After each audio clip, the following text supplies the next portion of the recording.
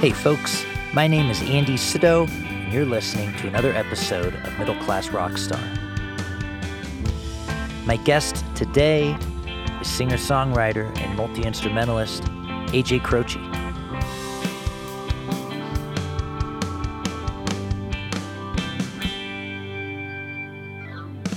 Hey there, welcome back. We're on episode 70-something. In fact, this might be episode 75, which is sort of a landmark, isn't it?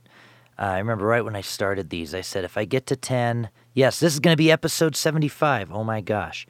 I said, if I get to 10, then I'll get to 100. So if I get to 100, I don't know what that means. Does that mean I'm going to get to 250? Does that mean I retire?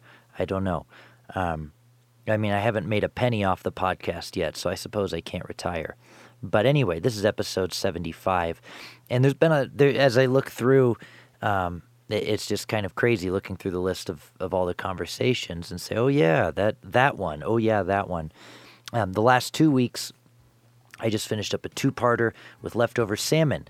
I had a conversation with Drew Emmett 2 weeks ago and then Greg Garrison last week regarding their brand new album, Brand New Good Old Days. I guess that was redundant, but the album's called Brand New Good Old Days. And Greg Garrison, the bass player and producer on the record, was one of my college professors too, so it was great getting to catch up with him. So after you're done with this one, go back and listen to those. In terms of today's episode, I recorded the monologue right after the interview, and I sent it to mastering, and they said, hey, we were going to upload it, but then there's no monologue. And I said, well, of course there's a monologue. And I went back and looked, and I searched to find the monologue wherever that audio file went, and it was lost in the ether. I don't know if that's ever happened before on this podcast, but my first monologue is gone, so I'm doing a second one and trying to fit it in the same amount of time. Anyway, my guest today is AJ Croce, who I've been wanting to have on for a long time. He has a new album out that came out earlier this year called By Request. It's a great record, and it's all cover songs. All songs that he would play when he was entertaining. Songs like Nothing from Nothing, Only Love Can Break Your Heart, Stay With Me, Brickyard Blues, San Diego Serenade. I'm not going to read off all of them, but just kind of a few that come up off the top of my head. It's a great record.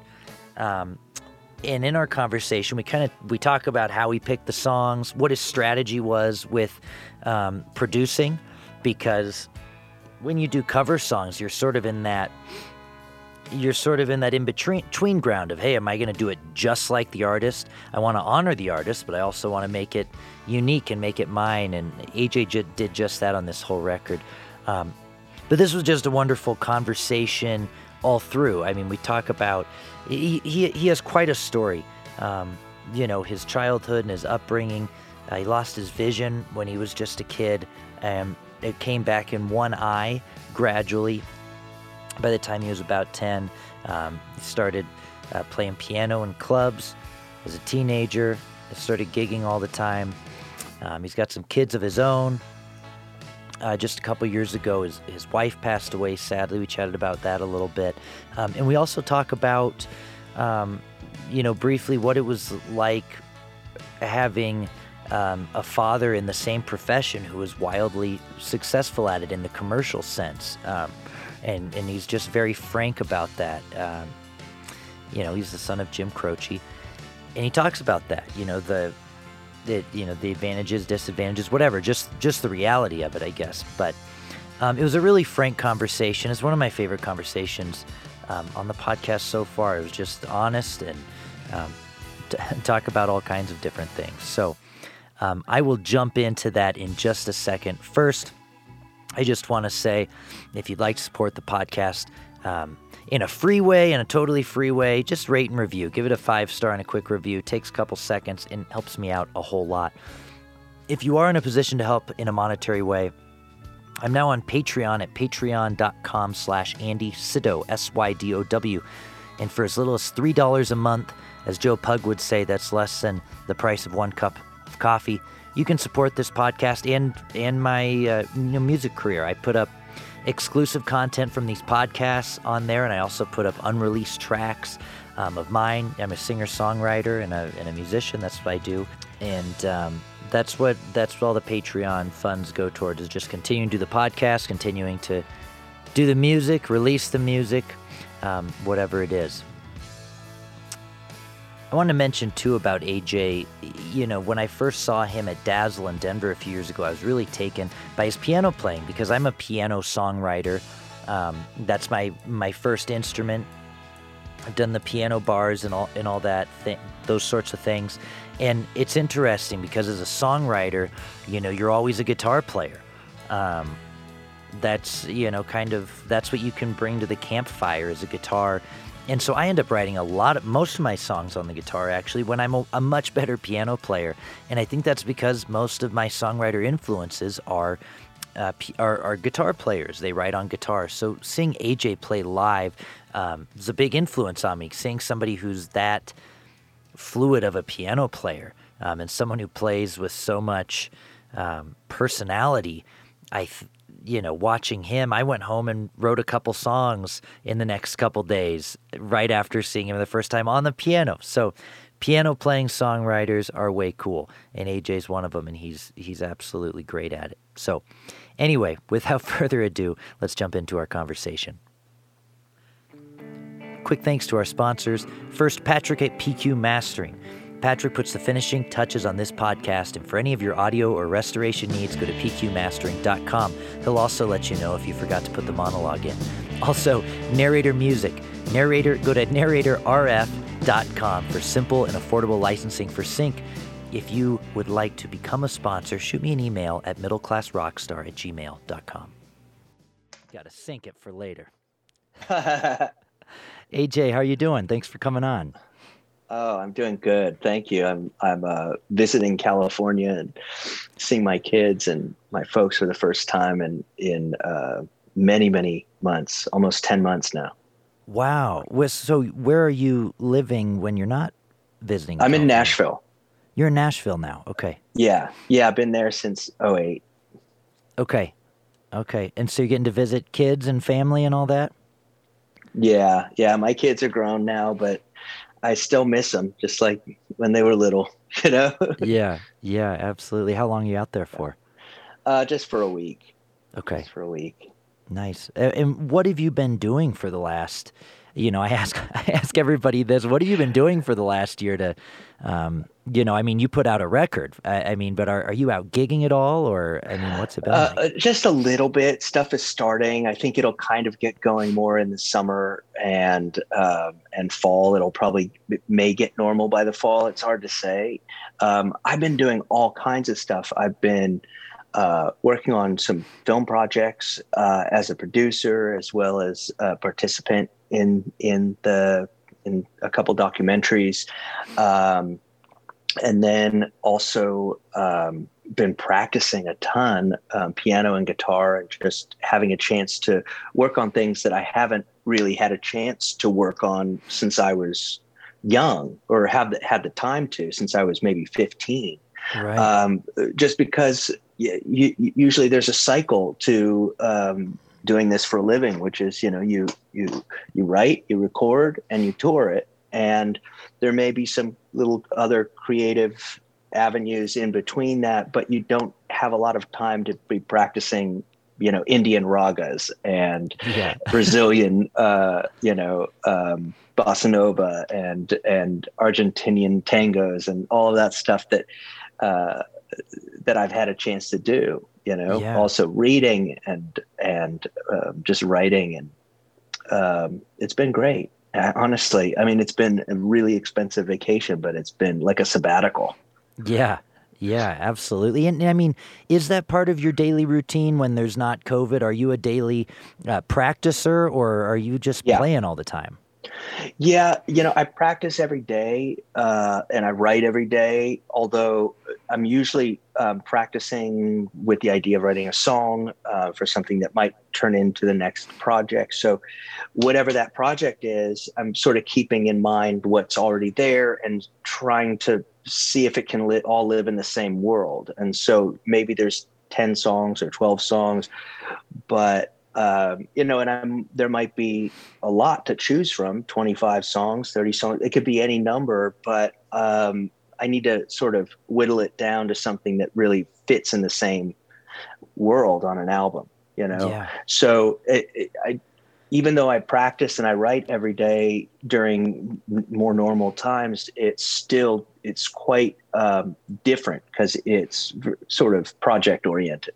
Sure. Yeah. No, that makes. I think I'm the same way. I'm not practicing scales as much as trying to find a song riff or whatever. Yeah. Oh, absolutely. I mean, melodies are just, it could be a lyric, it could be a chorus, it could be, I just wrote this song, called Turned Around, which is all these oxymorons that are sort of strung together into a story. And, just having the time to put in and think about all of that, not rush it, has given me a better song, Right. And also, I've been practicing a lot of guitar, and I got a new guitar during the pandemic, an electric, that I was sort of looking for a little more sustain than I had with my electrics, my sort of hollow body Yeah. guitars. And so that really changed a few things because I knew that I needed this sound for sustain, and in the process wrote a bunch of stuff that I'm really happy with. Yeah. And did you buy that for the live show or more for studio stuff? I mean, the times I've seen you in Colorado, at I think Swallow Hill and Dazzle or Uh-huh. Bowers or something, Yeah. it's been a duo, and you've been back and forth with acoustic and piano a little bit. Yeah. So now for the most part, I tour with a full band, 4-piece, and same group that's on the new album, by request. Gary Malaber on drums, and David Berard on bass, and Garrett Stoner on lead guitar. Okay. Except when we switch, and Right. and I go between piano and guitar in the show, and that's been the same band for several years. Okay. Obviously, last year was cut short. Yeah. Yeah. Sure. And so this new album, I know we were just talking about daily songwriting, but this new album, Yeah, is covers. It's not songwriting. It's all covers. No, Um, and it's funny because it was recorded in December of 19 and January of 20 with the intention of releasing it last spring. And the idea was that these were songs that sort of reminded me of particular evenings at my house entertaining friends. It was like a house party. And so releasing it this year, this idea of memories with friends was sort of the perfect timing for this story, because it's the thing we haven't been able to do for the last year, is hang out with friends and entertain and play music together. Yeah, yeah, and I mean, did the songs sort of pick themselves in that way, kind of what you were playing when people come over, or did you sit with 30 or 40 covers that you love and whittle it down? It was, part of it was thinking about what my touring band would play well on and improvise well on. Part of it was, having grown up playing jazz and blues and R&B and rock and roll and playing covers in jazz bars and piano bars as a teenager, it was, I was no stranger to playing standards, playing covers. So I had the, American Songbook to choose from. But these were songs that reminded me of like fun evenings with friends. Yeah. So someone would, request the Billy Preston song, and, after hanging out and having a few drinks, and I'd play it and I'd sing, and it'd be like, it's a night of requests, and, but each one is a different evening over, 30 years. It wasn't one particular evening or one friend. It was all different friends from different times in my life that had made these requests. Yeah. Wow. No, it's a great record. And the artists that you're covering are all over the place. You're right. You had the whole American songbook to choose from, and Yeah, it's not limited to any one thing. It's all over, which is great. it is. It really is. Yeah. Hopefully it sticks together because, well, for one thing, it's live. It's my voice. I'm playing piano or guitar, or harmonium or percussion or something. Right. But it sounds like me. So hopefully that's what keeps this thing glued together. And, as I've gotten older, I sort of came to realize that even though I've touched on so many genres in my career and on different albums, it's really my voice that ties it together for me. It's my voice and my piano. Certainly early on, that was what made it. Made all of these varied styles stick together. Yeah, right. I was when you said "sounds like me," I thought the same thing. Listening to it, and as somebody who plays 3 nights a week in a piano 3 nights a week in a steakhouse, right? I get asked to do all kinds of different songs, and I think about that with covers. What's the intangible of the song, right? What makes the song special? If you're going to do "Imagine" by John Lennon, you got to have that intro riff in there. Even if it's a techno cover, you got to work that in. But at the same time, we don't want to hear you do it exactly like John Lennon, because we can listen to John Lennon do it. So was that a struggle for you at all? Or I mean, production wise, how did you go about, I want to stay true to the song and honor the song, yet make this completely AJ Croce? It happened in different ways. There's a few songs that are really close arrangement wise, and as the producer on this, I took that into account. The reason why they are is for a particular reason, such as someone was sitting in with me and they knew a particular version of it. So like a friend knew a particular version of the Faces song. Another friend knew the Flamin' Groovies version of the Have You Seen My Baby by Randy Newman. And so I wanted to pay tribute to Randy Newman, but I wanted that energy of the rock and roll version of the Flamin' Groovies version. So in that, I was like, well, what if Little Richard sat in with the Flamin' Groovies and had his horn section? What would that sound like? And so that's how I did that. With the Beach Boys song "Sail on Sailor," I was thinking about if Chess Records had a psychedelic period.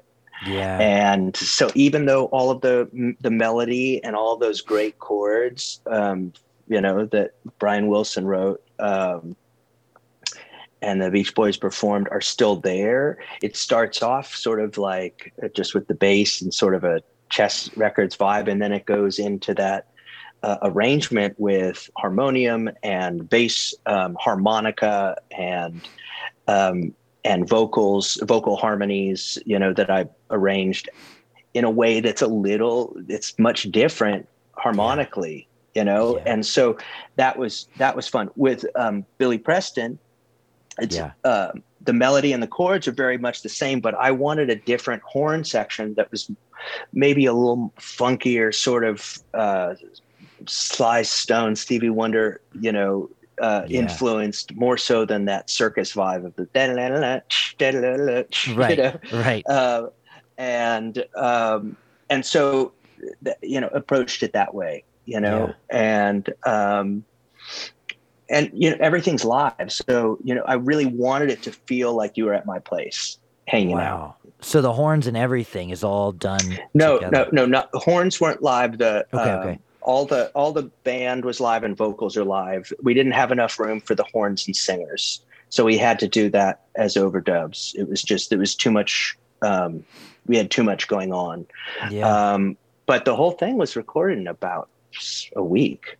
All the basic tracks were recorded in 4 days, and with that stuff, I might go from playing a piano part and then switch over to the organ, or play a guitar part, switch over to organ, or Wurlitzer or whatever. Just do it right away and move on. Didn't do more than 3 takes. I had more songs on the song list that were probably 3 or 4 more songs that I thought would have been good for the album. Yeah. We tried them out, saw how the band was playing it, saw how much they were influenced by the versions they knew of it. And Yeah. if it was too derivative of the original, and everyone couldn't just loosen up quick, in a natural way, in a couple takes, I just went, let's move on to something else. Yeah. Yeah. And did you write all the horn arrangements and stuff? No, I just did. The horn arrangements for the Nothing from Nothing. Okay. The rest were all of that was done by Jim Hoke. Okay. And then I did all of the vocal harmony arrangements, and then of course the rhythm section arrangements. Yeah. Wow. And is this something, I mean, was this just like a brief segue for you where you said, hey, I want to do this full covers album? And I know you have covers on other albums too. Maybe I'm Amazed and things like that. But was this just hey, I'm going to go do this and then come back and my next album is going to be originals? Or is this something where you thought I might do a volume 2? I didn't realize that there would be people that, dug it. I didn't know that it would be something that would get played on the radio. I wasn't sure that, I wasn't expecting what had happened with this project, and that it's still alive on the radio after 3 months. I just did not expect that. So, I suppose that it's always possible if people like the way I interpret songs to do that again someday. But my intention is to continue writing original material. Yeah. And was there a departure from songwriting at all for you during this process? Or did you kind of keep on business as usual with that? I did. I kept on writing. There were things in my personal life that had made it difficult. My wife passed away, after being together for 26 years, and that was difficult. It made writing difficult for a period. And then I started just touring. And so I was touring so heavily during late 2018, all through 2019, that I wasn't writing quite as much as I wasn't finishing as many songs as I usually do. But I had a good basis for an album. I had, half of it written in 2018. Now, whether those songs will end up on the next record, maybe one of them, two of them, as I've continued to write. But we'll see. Yeah. Yeah. And your wife, Marla was her name, right? Yeah. Yeah. And she did, I think I remember she was touring with you too one of the times I saw you live, but she was, kind of a part of the whole thing, right? Helping out with merch and tour managing and things, right? With the merch, not with the tour managing, but she helped out with the merch and when she could, when she was, once the kids were grown and stuff, that was really nice to be able to travel together. Yeah. Yeah. I bet so. And now going out on the road, so was that kind of the coping mechanism off the bat is, hey, I just have to play music. That's my escape. After a few months. I realized I needed to do what I do, and it had always been a part of my life that had, as much as I love it, as important as it is to me as breathing, it was still a difficult career to have with a family, because it's very few musicians can tour and have a wife and kids that still want to talk to them. It's a hard job to be away all the time. And so there was a lot of push and pull and trying to make compromises that were not necessarily best for either facet, not necessarily best for my career, not always best for my relationships. But I found a way to balance it and make it work on some level, even though it was difficult.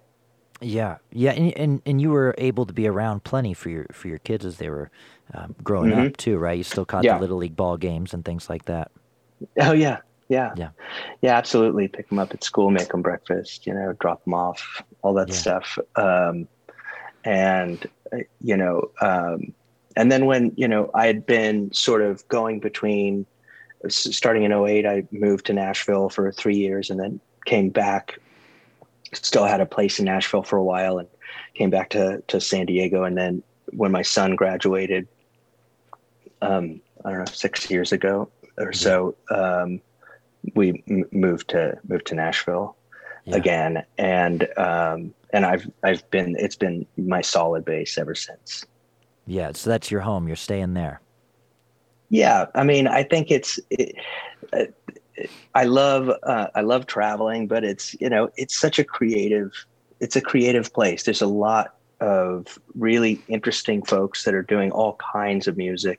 Yeah. It's so diverse, as you know, it's not just one thing at all. Yeah. Yeah, absolutely. So when did you start really playing heavily? I mean, when were you, a professional out playing in piano bars and things like that? Was that early on? Yeah. I think by the time I really started playing in jazz bars when I was 15. Yeah. And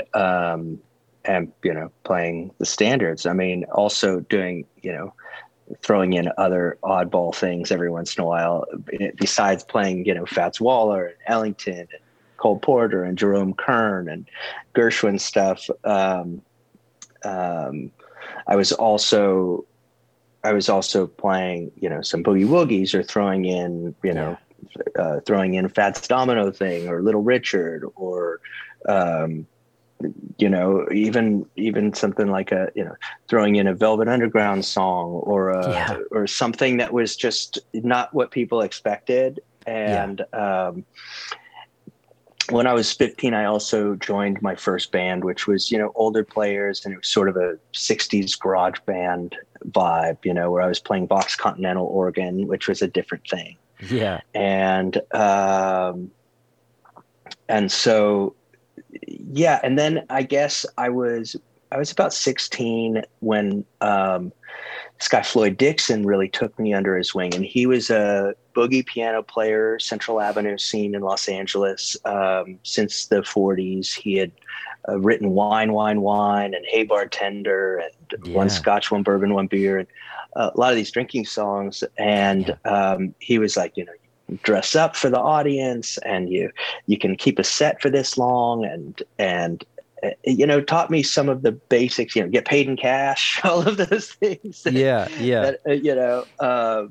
And so, I learned from a performer in that case, from many people, but, he was, took me under his wing. We did shows around Southern California. And then when I was 17, a woman named Mae Axton heard me play, and she was the woman who wrote Heartbreak Hotel, and she called her friend Cowboy Jack Clement and said, "You gotta hire this guy, you gotta hear him." So I did my first session in Nashville when I was 17 in the late 80s, and it was that opened my eyes to a whole new world. And at that point I sort of felt, I always felt like I didn't fit in any particular musical style or scene or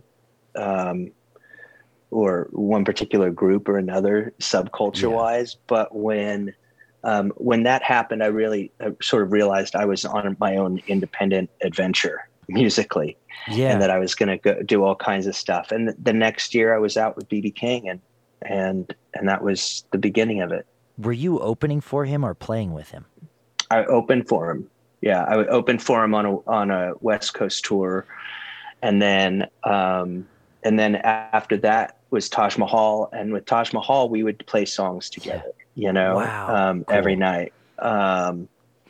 I'd play piano, and we'd play four-handed piano, or he would play guitar, I'd play piano on a song or two, and we did that. And that was right when I got signed, and I think I was 19. Now when you were signed, if I remember correctly, you were kind of marketed as a jazz artist at first, but I wouldn't necessarily think of you as a jazz piano player, sort of as you were just saying. I mean, and when I've seen you play live, there's elements of jazz, but there's the boogie woogie, there's pop, there's rock and roll, there's classical, Yeah. So when you talk about being on your own adventure, I mean, was that kind of freaky at first, being this melting pot of different genres? Who's going to listen to this? Who's going to like this? Where am I going to fit in? Or were you able to just embrace it? I think I wasn't worried about creating a brand. I mean, that would have been really wise of me, probably. Yeah. But I was just wanting to create music, Right. and I wanted to create something that I would want to listen to, and if other people were into it, then that was great. And I had to walk this sort of fine line between recognizing that there was a need to have enough commercial success to be able to make another record and to continue to tour and to be able to fill venues, which took a long time for me. Yeah. But when there was also the other side of it, which was that I wasn't really that attracted to fame, and so I probably shot myself in the foot, a bunch. Certainly I had opportunities when I was young to cover my father's music, and just didn't. First of all, it just wasn't what that. As much as I love his songwriting and his performance, I just. That wasn't what influenced me. In fact, I think I was influenced by a lot of the same people he was influenced by, but that was the same way that I found later in when I connected with Leon Russell and we wrote a lot together, was that we had a lot of the same influences. Yeah. And that was our connection, where all of these oddball piano players most folks don't know about unless you're a diehard, student of piano players of the 20th century. So, and it was the same thing. I probably could have done better. So I know I could have financially, but I don't think I felt there was any. There wasn't a creative interest in it at the time, and there wasn't. Sure. I didn't think there was any integrity in it. And you mean like that you had opportunities to sort of dress up like your dad in a way and redo the music? Yeah, I don't think I had to go that far. It wasn't like when Hank Williams Jr. started, but it was certainly the opportunities to do an album of his music, to do a cover album of his stuff, they came from all over, from big labels. And, in my early interviews, that was off limits for 20 years. I wouldn't talk about him. I wouldn't play his music. Yeah. It wasn't until the last, 6 or 7 years that I started to embrace it because I had gotten to a place in my own career where I didn't feel like I had to prove anything. And I had started playing guitar, and I love playing that stuff on guitar. Yeah. Yeah. That's interesting. Having something to prove. And I guess I always wonder that. I mean, it's not uncommon for a kid to get into the same profession as one of his parents. That happens all the time.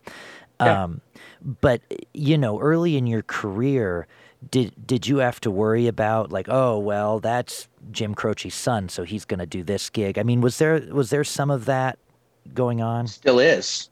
Yeah. There was then, there is now. I don't think people are, I don't know if most people are capable of separating me from him. They can't think of me if they know who he is without thinking of him. Yeah. And maybe that'll change in time with younger fans that don't know his music quite as well. But most of my fans are music fans, and so they know the reference points where I'm pulling from, at least a majority of them. Right. And so they know him. They also know all kinds of 60s rock and roll bands that you might have heard this or that. They know Alan Toussaint. They know right. they know these artists, some that I've collaborated with, like Dan Penn, and so in that way, it's like there's not really a way to separate, Right. And I've as difficult as that is on a personal level sometimes. I think I've mostly come to terms with it. Yeah. No, I'm You know? sure that's difficult, and I wonder that with artists, who had a dad who did it or a mom who did it. Yeah. And yeah, I'm sure it's difficult. And well, if it's any consolation, I knew who you were first because I'm 29, and I eventually had to learn Leroy Brown and things like that for piano bar gigs, Yeah. but I didn't make any connection to who that was singing it. I just had to learn it through osmosis real quick, kind of thing. Uh-huh. But when I first saw you at I think it was Swallow Hill, probably 2013, 2014, Mm. and it was after that show that someone said, "Oh, well, here's who his dad is," and so I went and looked him up, and I said, "Oh, his dad was famous," but I Yeah. didn't know at first. So maybe yeah, with the younger generations, there is the disconnect. Yeah. I You mean, know, either way, it's worth discovering his music, yeah, and and every once in a while you'll see someone that has the same profession as their parent, and you'll go, oh, I can really hear that connection. Um, but most of the time I listen without prejudice. yeah, Um, but that was just partially because of my life experience. sure, sure, absolutely. You've been talking about some of these collaborations, and you just brought up Alan Toussaint. Um, the couple CDs that I have at my house of yours are Cantos and 12 Tales. Oh, Um, okay. and the rest is on Spotify because we're kids. Yeah. Yeah. Um, but 12 Tales, I think that's what you were supporting the first time I saw you perform, Yeah. or maybe the second time. And the story with that is really interesting because you have 6 different producers on that record, and Hmm. Alan's one of them, and Hmm. Greg Cohen. How Yeah. What was your thought process behind putting that together and keeping some sort of continuity while letting each of the producers do their thing? Okay. So the continuity, again, it came from a couple factors. One was that it was me singing Yep, and playing sure. piano or guitar. The second was that we were recording live. you know Yeah, so you really hear what everyone's playing, and that live aspect of it actually makes it really hard for a producer to show their vision of something, yeah, because so many producers have a vision that requires pieces and putting everything together. It's a puzzle that they fit together, and then there's some producers that do all of that. The first person that produced a song or 2 songs on that was Cowboy Jack Clement, who was the very first person who hired me, for a yeah, session. yeah, And so, that was a thrill. And once he signed on, there were other producers that were interested. And Toussaint was, I think, the second who came along. Now I had a for that album, which was a really hard album to make because I was traveling to all of those places where those producers work. hmm, So started in Nashville with Cowboy. Went to the second recording was with Kevin Killen, yeah, who had worked with Bowie and U2, and of course Elvis Costello for 30 years. Um, and um, um, and then after that went down to New Orleans and worked with Toussaint at his studio, yeah, at his house. And I was also trying to release one song a month with different producers each month yeah, for a year. That right, was really hard. So there were times when I would get into a studio, record on a Thursday, maybe Thursday and Friday, mix either on that Friday or Saturday, and master it on Monday, Yeah. and then have it out on Tuesday. You know, it was that fast that it would get uploaded, which was really hard. You know, Yeah. there were a couple times when I didn't meet the deadline, but I did the Yeah. whole year. And so, you know, Mitchell Froom was a really fun project. I've always loved his work as a musician and as a producer. And he taught me something really interesting because, you know, I'd always played vintage instruments, always collected vintage instruments and amps and so forth. And never really thought about recording them except with the best possible miking that I could to make the instrument sound as great as it does. And he had this idea that great instruments have this innate greatness, and that's going to shine through no matter what. So let's figure out a way to make this sound like it's never sounded before. That opened up all of these ideas for me about what different instruments could sound like, especially with the, you know, old stuff. And that was kind of our approach on that. But every session on that was fun. Yeah. And Greg Cohen, I had recorded half of an album, my first album, with him in New Orleans with Al Schmidt Engineering, who just passed. And the band was all Longhairs core group at the time, John Bodakovich and I'm trying to think of everyone. But anyway, it was a little outside the box, which I loved. You know, I had learned about him through Tom Waits, and loved what he had produced for Tom Waits. You know, 6 or 7 albums up to that point. I was so excited to work with him, and his idea of arranging and producing, I just loved. And so I was disappointed when the label thought it was just too outside the box for really them, you know? Yeah. And so I ended up, that got scrapped, and I still have the tapes from it, but that got scrapped, and I went to LA and ended up recording with John Simon and T-Bone Burnett for the first one. So, you know, that was really nice to be able to, after all those years, 20 some years at that point, almost 25 years, to be able to go, hey, let's do something. And like, initially it was going to be on my label before Compass picked up the album towards the end of the year. I said, let's do something. It's going to actually come out this time. And he was like, oh, let's do it. And so that was fun. Yeah. So you just kind of picked people that you really wanted to work with in that sort of a capacity. Yeah. I mean, there were a lot of, I cast a broad net. There, you know, initially I think there were maybe 4 of the people on there were on my original list: Cowboy and Toussaint and Mitchell Froom, and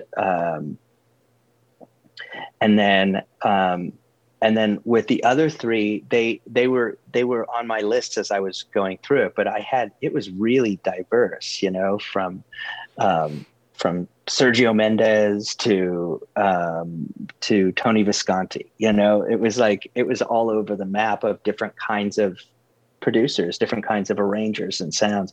Some were more engineers, some were more players, you know. Yeah, absolutely. And you were releasing it 1 a month. That's a very new music business concept. How did that come about, that you were going to do it every single month for a year? Well, you know, I have a label called Seedling Records, and I have digital distribution, which I set up early on, you know, and I figured I'm able to upload stuff in real time.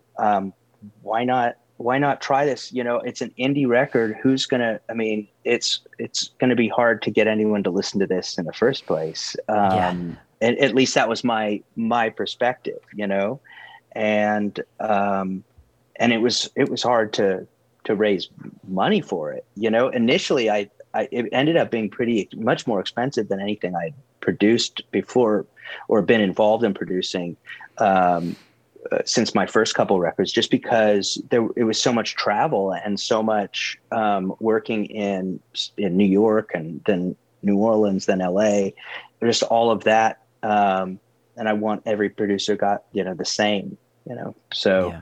it was, it was just I won't do that again. Not anytime soon. Yeah. It That's a was lot. just, it was like, I thought, okay, this is at least interesting enough that some writer will write about it. Yeah. And a few did. And that was positive, Yeah. Yeah, absolutely. So I've realized I think we're mostly going backwards in your career, but on accident, right? But I mean, shooting all over the Yeah. place a little bit. We're going backwards. So, I think the next logical place to go is, what was the early childhood like? I mean, how did you first get into the piano? There's photos of me, at the piano before I could walk, where I'm holding myself up on the piano. I played from the time I was very young, and I lost my sight when I was 4, Yeah. and it became solace. It became my home. It Yeah. became the safest place I had in my life, Yeah. and it came in a natural way. Yeah. I never thought I was like a prodigy or anything, but I love to practice. And I think once you start to practice, and you learn what to practice, and just talking to a friend who's a phenomenal player wanted to learn how to play some boogie stuff. And I said, well, just for the next 6 months, put your right hand, behind your back, or put it on Yeah. by your side, Yeah. Right. and just play left hand. Just play these lines, these walking lines, or chord cluster lines, or, and I said, they're really simple. It's just making sure that you don't need to think about it. It needs to be muscle memory. There's nothing that's intellectually complicated about that stuff. It's all muscle memory. Yeah. And so for me, once I realized that, muscle memory was such an important facet of piano, and being able to execute certain things, I would just work on playing certain kinds of things again and again and again. Yeah. Yeah.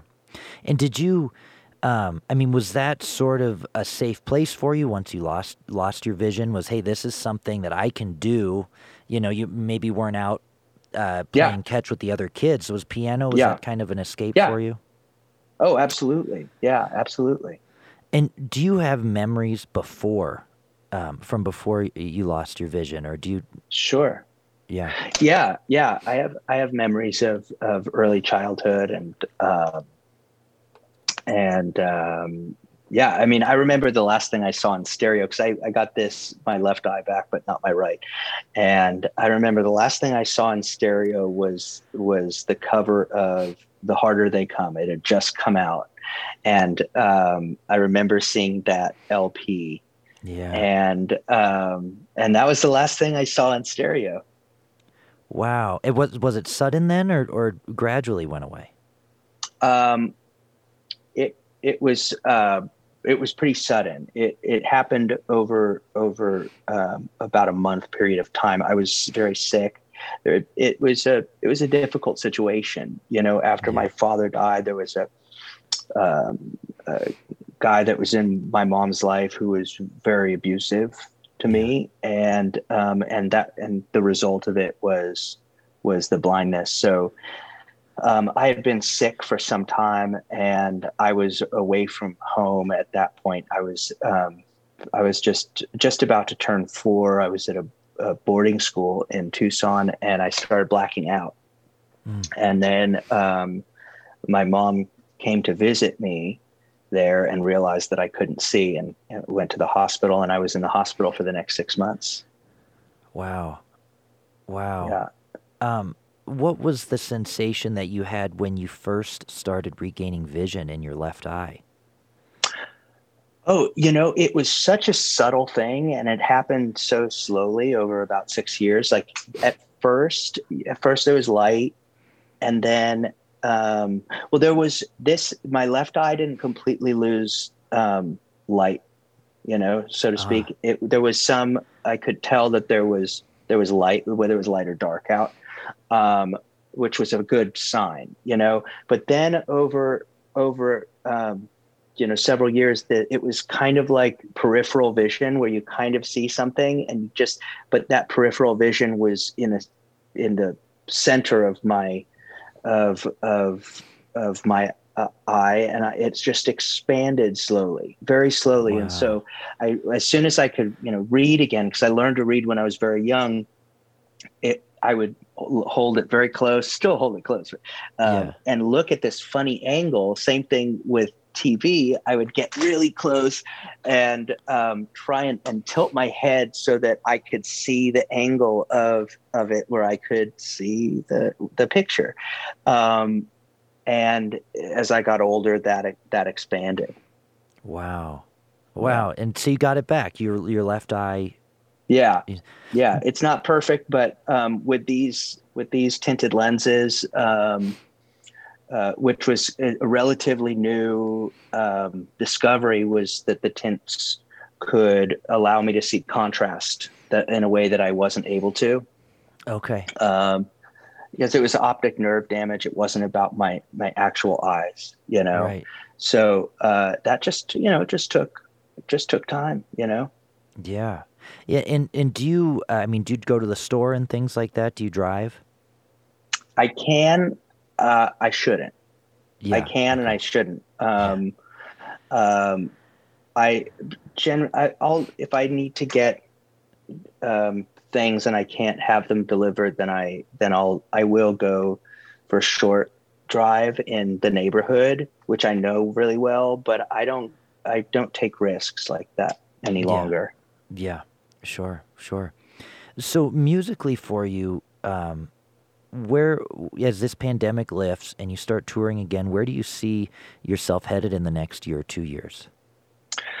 It's kind of interesting because there's part of me in that sense that's really still in last year, because everything from last year got pushed into this year, and then Right. consequently pushed into next year if it couldn't fit into this year. Right. And so everything's booked through next year, maybe even the beginning of 23. So things that already existed, it's like I'm just playing the past for a minute. Yeah. I'm playing through the past for a minute, and then it'll catch up, and I'll start. During that process, I'll be playing new songs. I'll Yeah. be playing things, obviously from By Request, which I'm so glad came out this year, for both the reason that I said earlier, where it really sort of reflected on something that we weren't able to enjoy during the pandemic, but also the fact that I'll be able to add from those songs, and also everything that I'm writing and playing with. Some of the stuff that I've been practicing um, were things that some of the things were familiar, but I practiced and became better at. Some of them were less familiar, and will require that practice and muscle memory. I may add little pieces of them in improvisation here or there, but that won't show up really, I don't think, confidently for a couple years. And then Yeah. there's some of the stuff that I had never done before, that I wasn't familiar with, that I'm still learning the language, Yeah. not just the muscle memory, but the language, where I know that that'll take a little longer. That'll be like 4 or 5 years down the road. Those things will come out. And as that happens, I find really interesting places where things can kind of meld together. One thing I did, for example, was figure out there's with uh, East St. Louis Toulouse. It's by Ellington. You have these whole steps, right? Yeah. Ba-dum, ba-dum, right. Yeah. Basically, it's and it just goes up the scale, and then I applied these.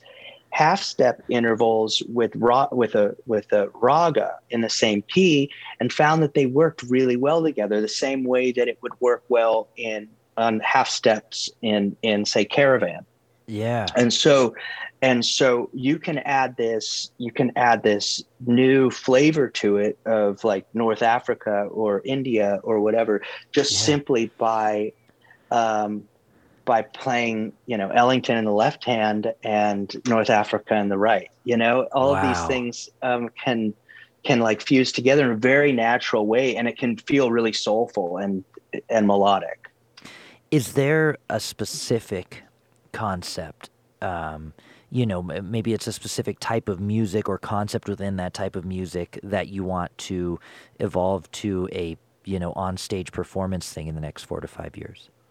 Oh, absolutely. There's a project I've been working on for 7 years, 7 years on my own, about a year and a half, 2 years now, with a group that came in that wanted to be a part of this, origin stories that I had sort of compiled, these 10 origin stories, mythologies, folklore, religion, science, history, and took all of these different perspectives of origin stories and started working with Antibalas. I'm not sure if you're familiar with them, but they're a world beat group. They were a Daptone. They were like the first artists on Daptone. Okay. And even though they're very much a world beat music and there's multiple language being spoken, and the lead singer is from Nigeria, and the two guys that started the band are from Mexico City, and they got their start in Brooklyn. They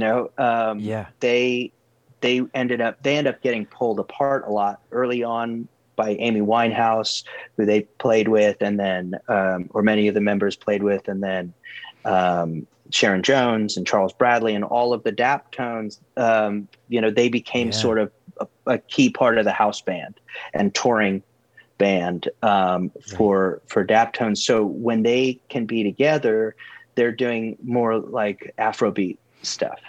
Wow. And so the stuff that we started working on was the first song that we wrote together. I'm really happy with. It's pulling from all different cultures. It's the lyrics are in different languages, but it just flows. It's just really unique.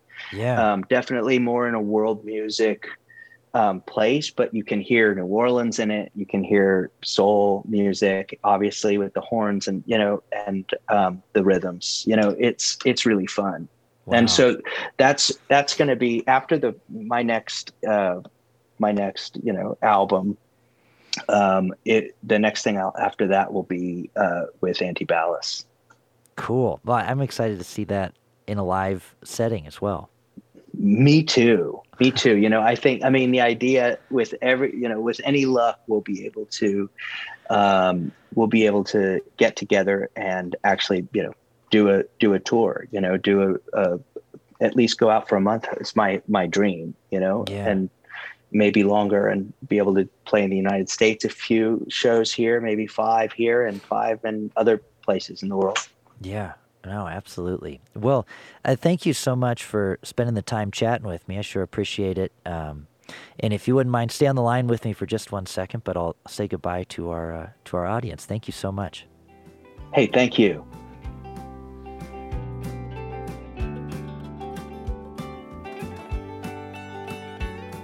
All right, that's my conversation with AJ Croce. You know what, and I think this was one of my favorite conversations so far. There's been so many, and they're all great for different reasons, but I think this is one of my favorites so far. So thanks, AJ, for taking the time. Once again, my name is Andy Sido. I've been your host this afternoon. I put out a new episode of Middle Class Rockstar every Thursday. If you would take a quick second to rate and review on Apple Podcasts or wherever you listen, it's a huge help. And if you'd like to take that extra step and help out in a monetary way, visit www.patreon.com/Andy Sido, SYDOW, where I put up exclusive content from some of these episodes, as well as songs I don't post other places, production videos, things like that. I get creative on there. So I'd love for you to be a part of my community for as little as $3 per month. I hope you have a great rest of your week, and I look forward to chatting with you again next Thursday. Thanks.